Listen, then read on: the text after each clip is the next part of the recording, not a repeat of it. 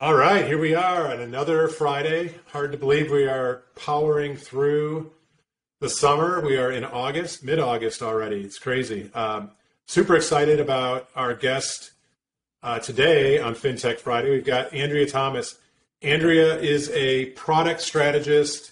I'm going to let Andrea talk about her background, but she's somebody that we've come to know really well at FinLocker, admire her work, her experience, and expertise, and really excited to have a conversation today around the consumer and all things digital. So welcome, Andrea. Thank you so much, Brian. I'm so glad to be part of this conversation. Yeah, and that's what it is. It's a conversation. It's just two people chilling and talking. So let's start the way I always start these shows, which probably is getting old, but so far this is episode 17. The first 16 episodes, when I've asked this question, there's literally a different response to the same question. And the question is, when you hear the term FinTech, what does it mean to you? Yeah, that's such a great question. And I'm actually pretty curious to hear what the breadth of answers is that you've heard before. I think my top line answer might be similar to what others have shared, which is it's using technology to make financial services better for people. Like, just pretty straightforward. But because I have a background in management consulting, I tend to present everything in sort of like 3 bullet points. And so for me, using technology to make financial services better probably falls into 3 categories. Expanding access to those who are being left out or left behind. Getting a better deal by saving money or saving time. Time is money, so making the process more efficient. And then helping people more easily achieve their goals. So somewhere between access if you didn't have it, like saving time or money, and achieving your goals. But the other component I'll add to my definition of like what does FinTech mean to you is that it's not universally positive to put technology more into financial services. And I think that's an important part of the conversation as well. It can do a lot of positive when used well, but there's always a flip side. And if we're not cognizant of that flip side and like working to mitigate it, then you risk leaving other people further behind. And that's something that I think should be part of the conversation. No, I love that. I want to come back to your bullet points in a moment, but just to kind of bring some context to your experience and expertise in this space, just share with us a little bit about your background. What have you done and where have you done it? Yeah, I've done a lot all over the place. I've sometimes just used the word oddball to describe my career trajectory because, for many people, like a career can mean, 15 or 20 years in the same industry or the same company even. That has not been my experience. I'm a problem solver who likes to solve problems that help people. And so I've done that initially with technology. I worked for a bunch of startups based in Charlottesville, Virginia, where I went to undergrad. And then I took my problem solving hat and tried to solve problems in another country. So I was a Peace Corps volunteer. And then I went to grad school and thought, well, let me expand how I can solve problems for people. And so I developed the skill set and I took that to consulting for 11 years, which is a crazy amount of time to work in management consulting. But I did that first for companies, and then I put on that like mission-driven hat and said, well, how can I apply strategy and problem solving in a more like directly mission-oriented way? And I went to a firm where one of the things I did was I co-led their global practice in financial inclusion. So expanding access to financial services for those who are very much being left behind, and thinking about what are those models that can really help to expand the pie. And then I eventually found my way to Capital One. So taking that financial services lens and saying, well, how can I create more impact at scale? And I first took over one product line and then ended up leading a product they have called CreditWise, which has credit monitoring and protection services and seeking a broader financial health portfolio with a base of tens of millions of users. And so strategy, product, helping users, those are all sort of components of what make up my background. Love it. Yeah, and again, you hit on another area that I want to focus on for the next few minutes. So before we went live, I kind of talked to you about who our audience is here for FinTech Friday. we think, because people don't sign up per se and tell us who they are, but we think we're principally talking to professionals in the mortgage industry and maybe mortgage and real estate and some adjacencies as well.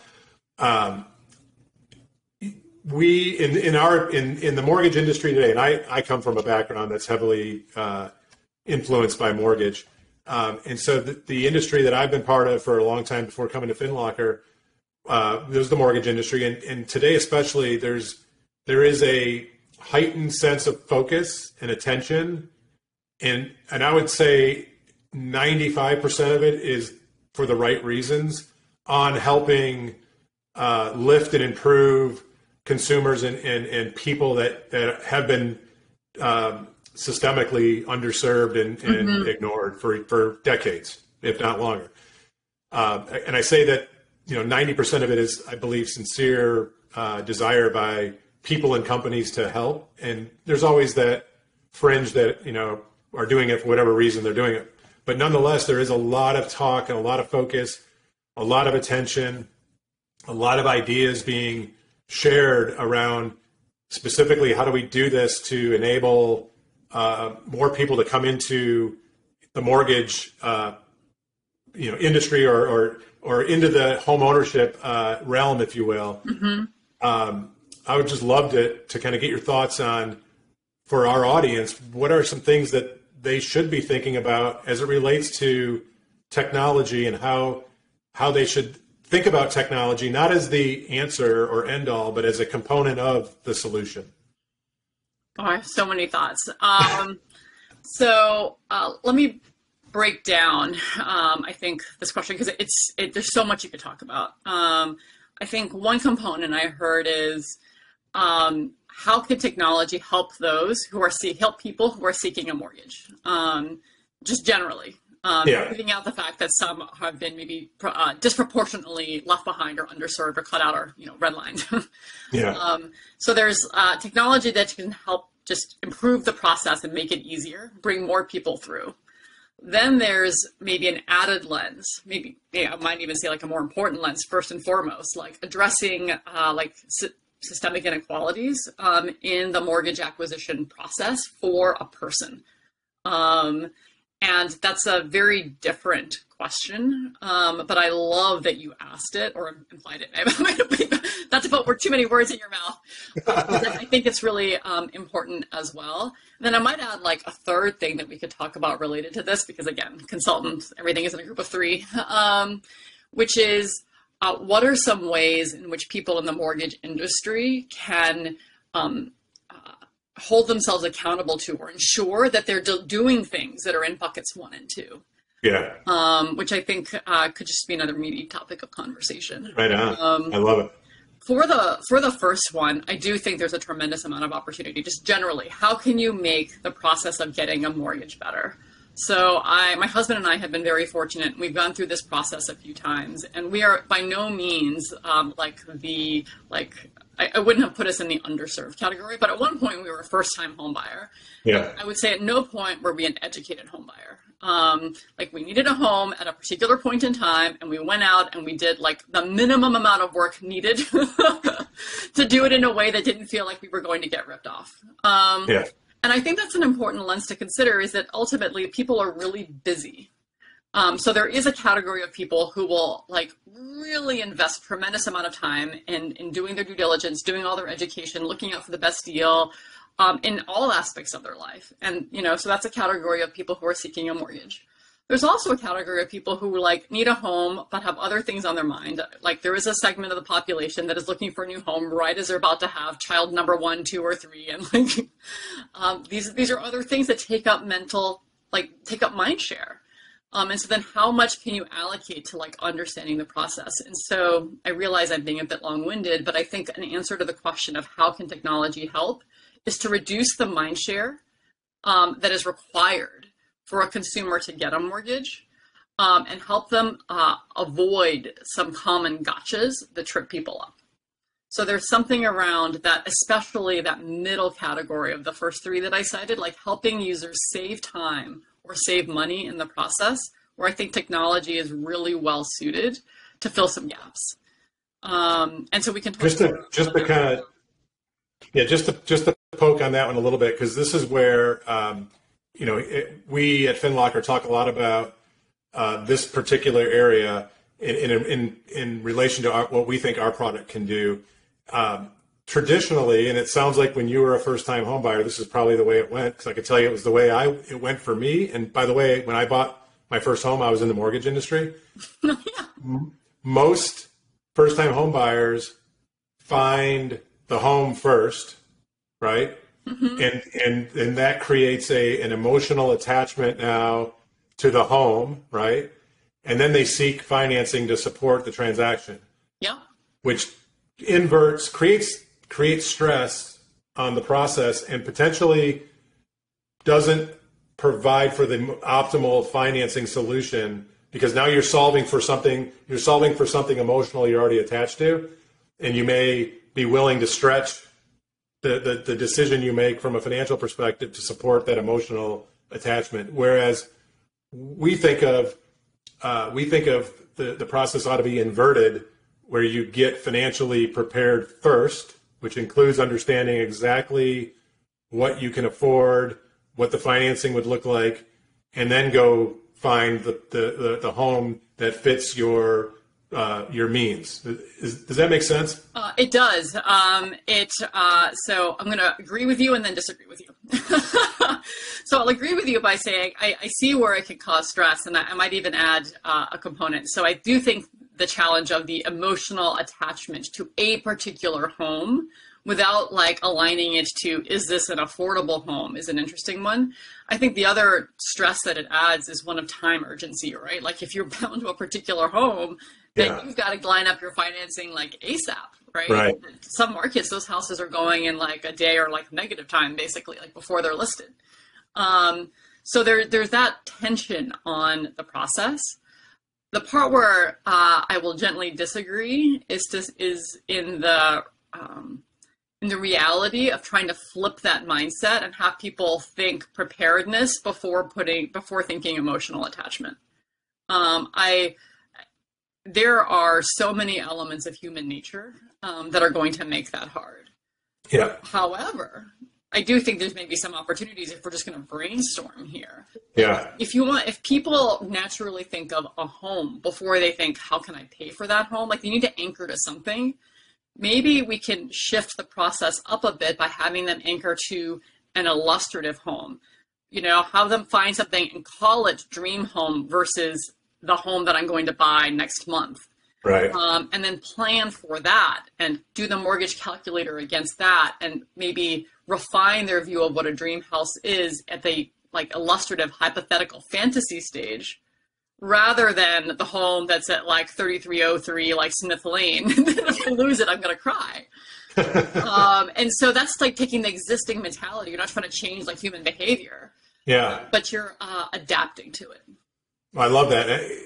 Again, my decades of being in the mortgage space kind of probably have me thinking about this differently, but I think of it in the context of originators and lenders who traditionally are getting referrals from the real estate community, right? So just sequentially, logically, that financing is going to happen after the property's been picked out or at least looked at. And part of my thought process here is, yes, I do fundamentally believe it's the right approach for a consumer to start with finance and then find the home. But notwithstanding that, I think for lenders in particular, if they can start thinking about that way, which means they've got to think about how to get up the funnel and get in front of more consumers up the funnel than they traditionally do today at the point of sale. Mm-hmm. Right? You got to figure out how to become part of the point of thought and insert themselves there. And it's not a small ask. I mean, there's big companies that spend billions of dollars a year in marketing. We know at least one of them who's not too far from where I am in the Detroit area that are clearly trying to get to the point of thought. And I think just for the IMBs, the independent mortgage bankers, and others that are out there in that space, that's the challenge: is how do you become relevant to more consumers earlier in their financial life?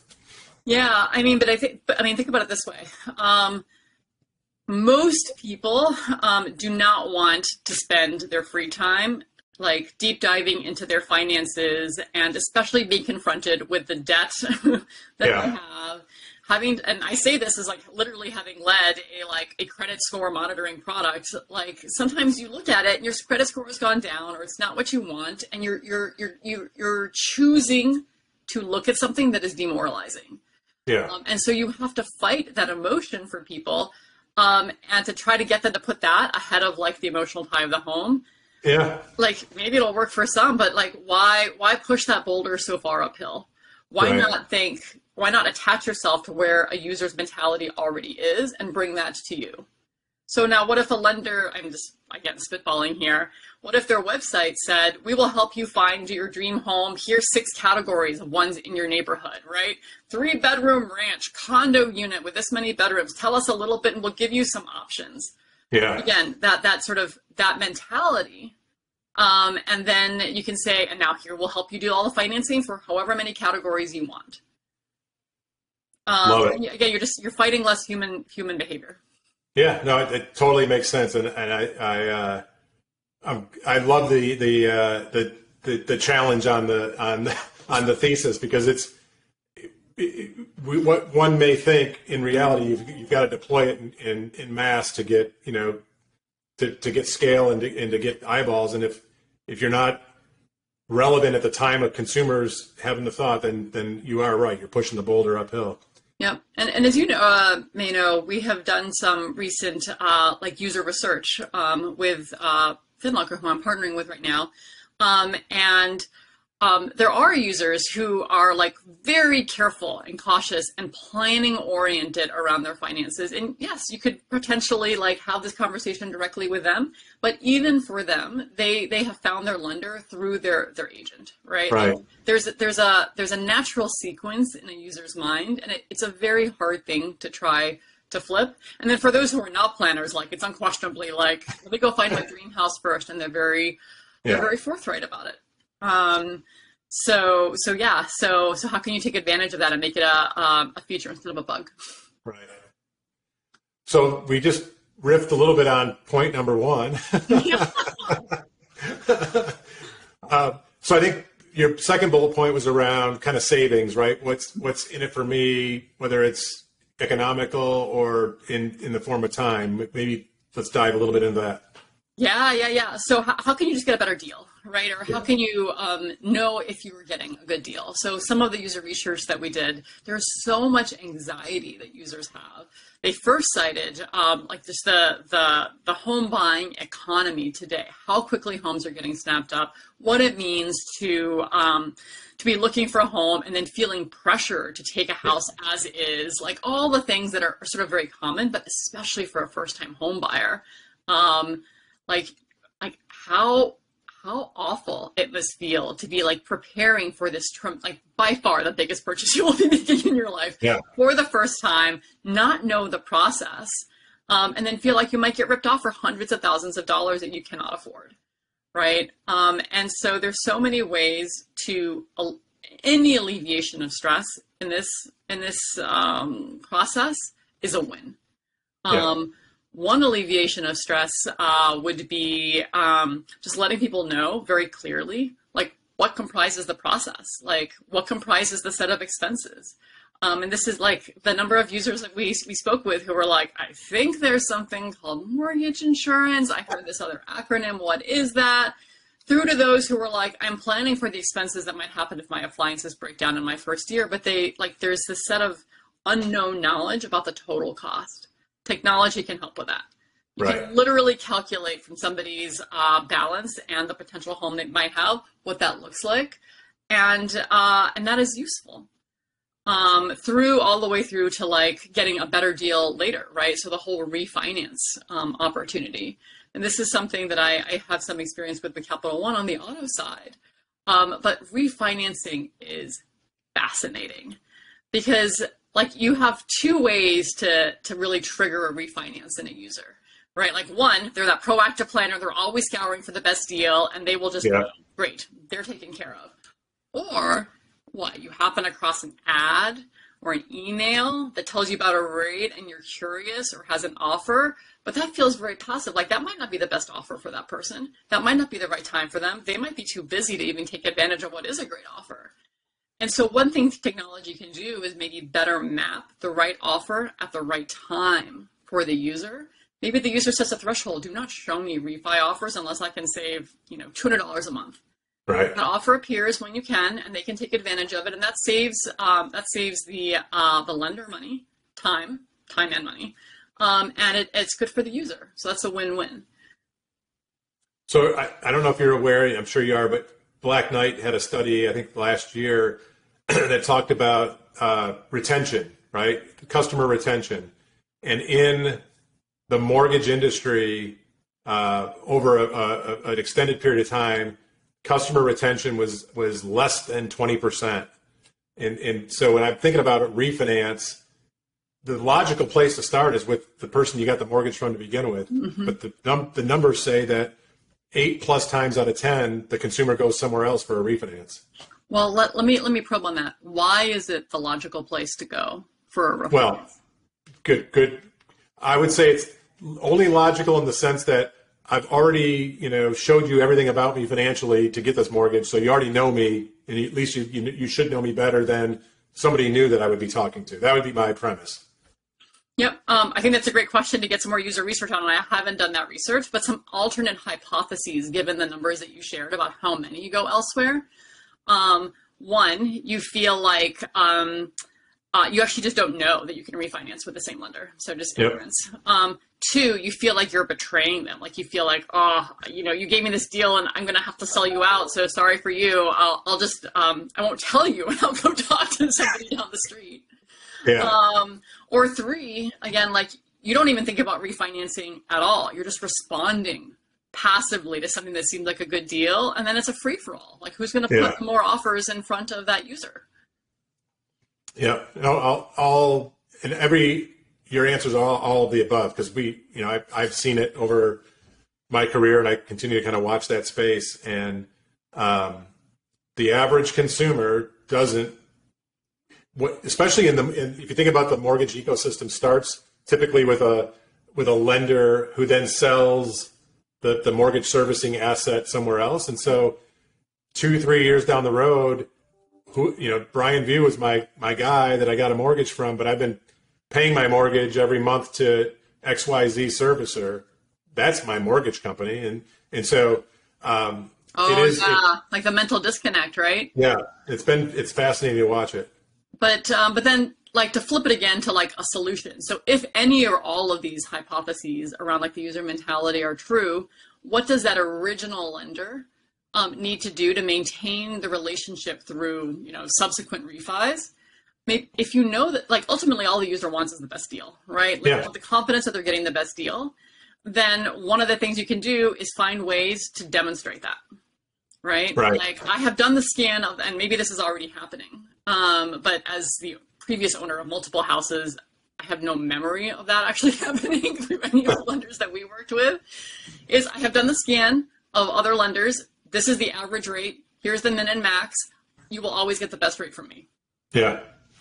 Love it. And to your point, that is 100% solvable with technology. Mm-hmm. 100%. Exactly. All right. Bullet point 3. I don't even remember what it was.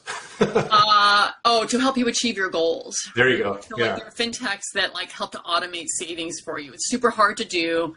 Like, it's always easier to spend money somewhere else rather than sock it away for a rainy day. Yeah. So relying on technology to help you like demonstrate the willpower that you wish you had. Right.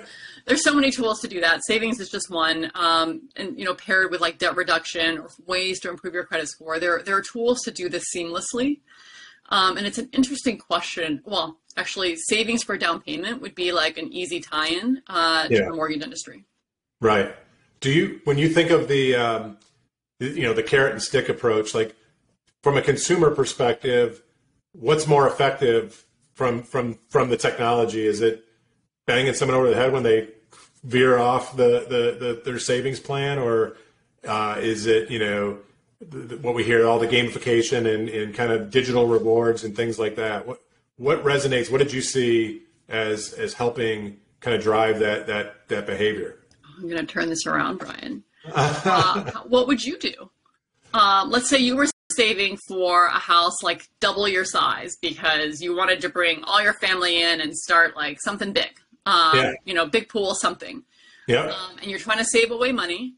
And you went to Vegas one weekend and you blew through your savings goal. What would you want that app to do for you? So I'm a super visual person and kind of have a football background. Not that I played it, but coached it a little bit. So I would think of it if I've created a goal to save for a new home, for a down payment on a new home, and it's double the size and it has the pool, the 3-car garage, all the stuff that I want. When I set my goal, I would want the visualization of the reward. The reward is this dream home. And so now I'm in Vegas and I've set a goal and I'm using a piece of technology to track that goal, right? It's linked to my account. And while I'm in Vegas, I'm hitting the ATM every 20 minutes and 800 more. And so when I go back into my app to see kind of how I'm doing, there's half a pool. So you could do that. I'm more of a carrot or a stick guy. Hit me over the head and remind me that I'm veering off. But that would be me. It'd be more of a visual representation of what the goal that you crystallize and envisioned is now getting blurry and you're about to lose it. Yeah, that would be impactful for me, I think. I think you said a few of the key things that I would use to sort of close out this response. One of them is, this would be me. That's exactly right. Like, everybody is different. And one of the things that technology can do is look at what you tell it and past behavior and say, what will work best for this person in a way that like a very good person could do. But everybody tends to like their own style, and then you will lose some people. So there's this aspect of being able to tailor the experience based on technology.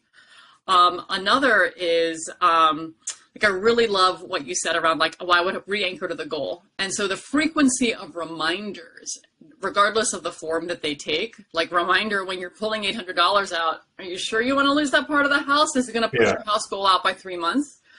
Those kind of triggers to re-anchor on what you want. I think that is a common theme that would be true that could be true for more people. Love it.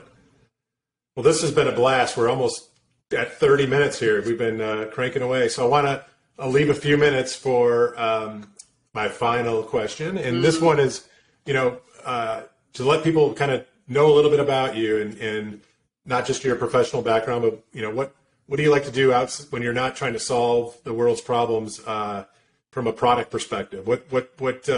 What's fun for you? Oh, there's a lot of fun things. We've been on a tour of Virginia state parks and actually recently into West Virginia recently. So I love the outdoors. And I do like to look for silver linings when things are hard. And God, what could have been harder than the last 17 months? But there's a silver lining in terms of forcing you to make the most of what's available around you. So exploring nearby states and nearby parks. I love to spend time with my kids, and so we're taking big bike adventures. And I will share a distinguishing feature, my favorite food group is French fries, really crispy French fries. So if we ever meet in person, whoever's out there watching this, French fries are the way to my heart.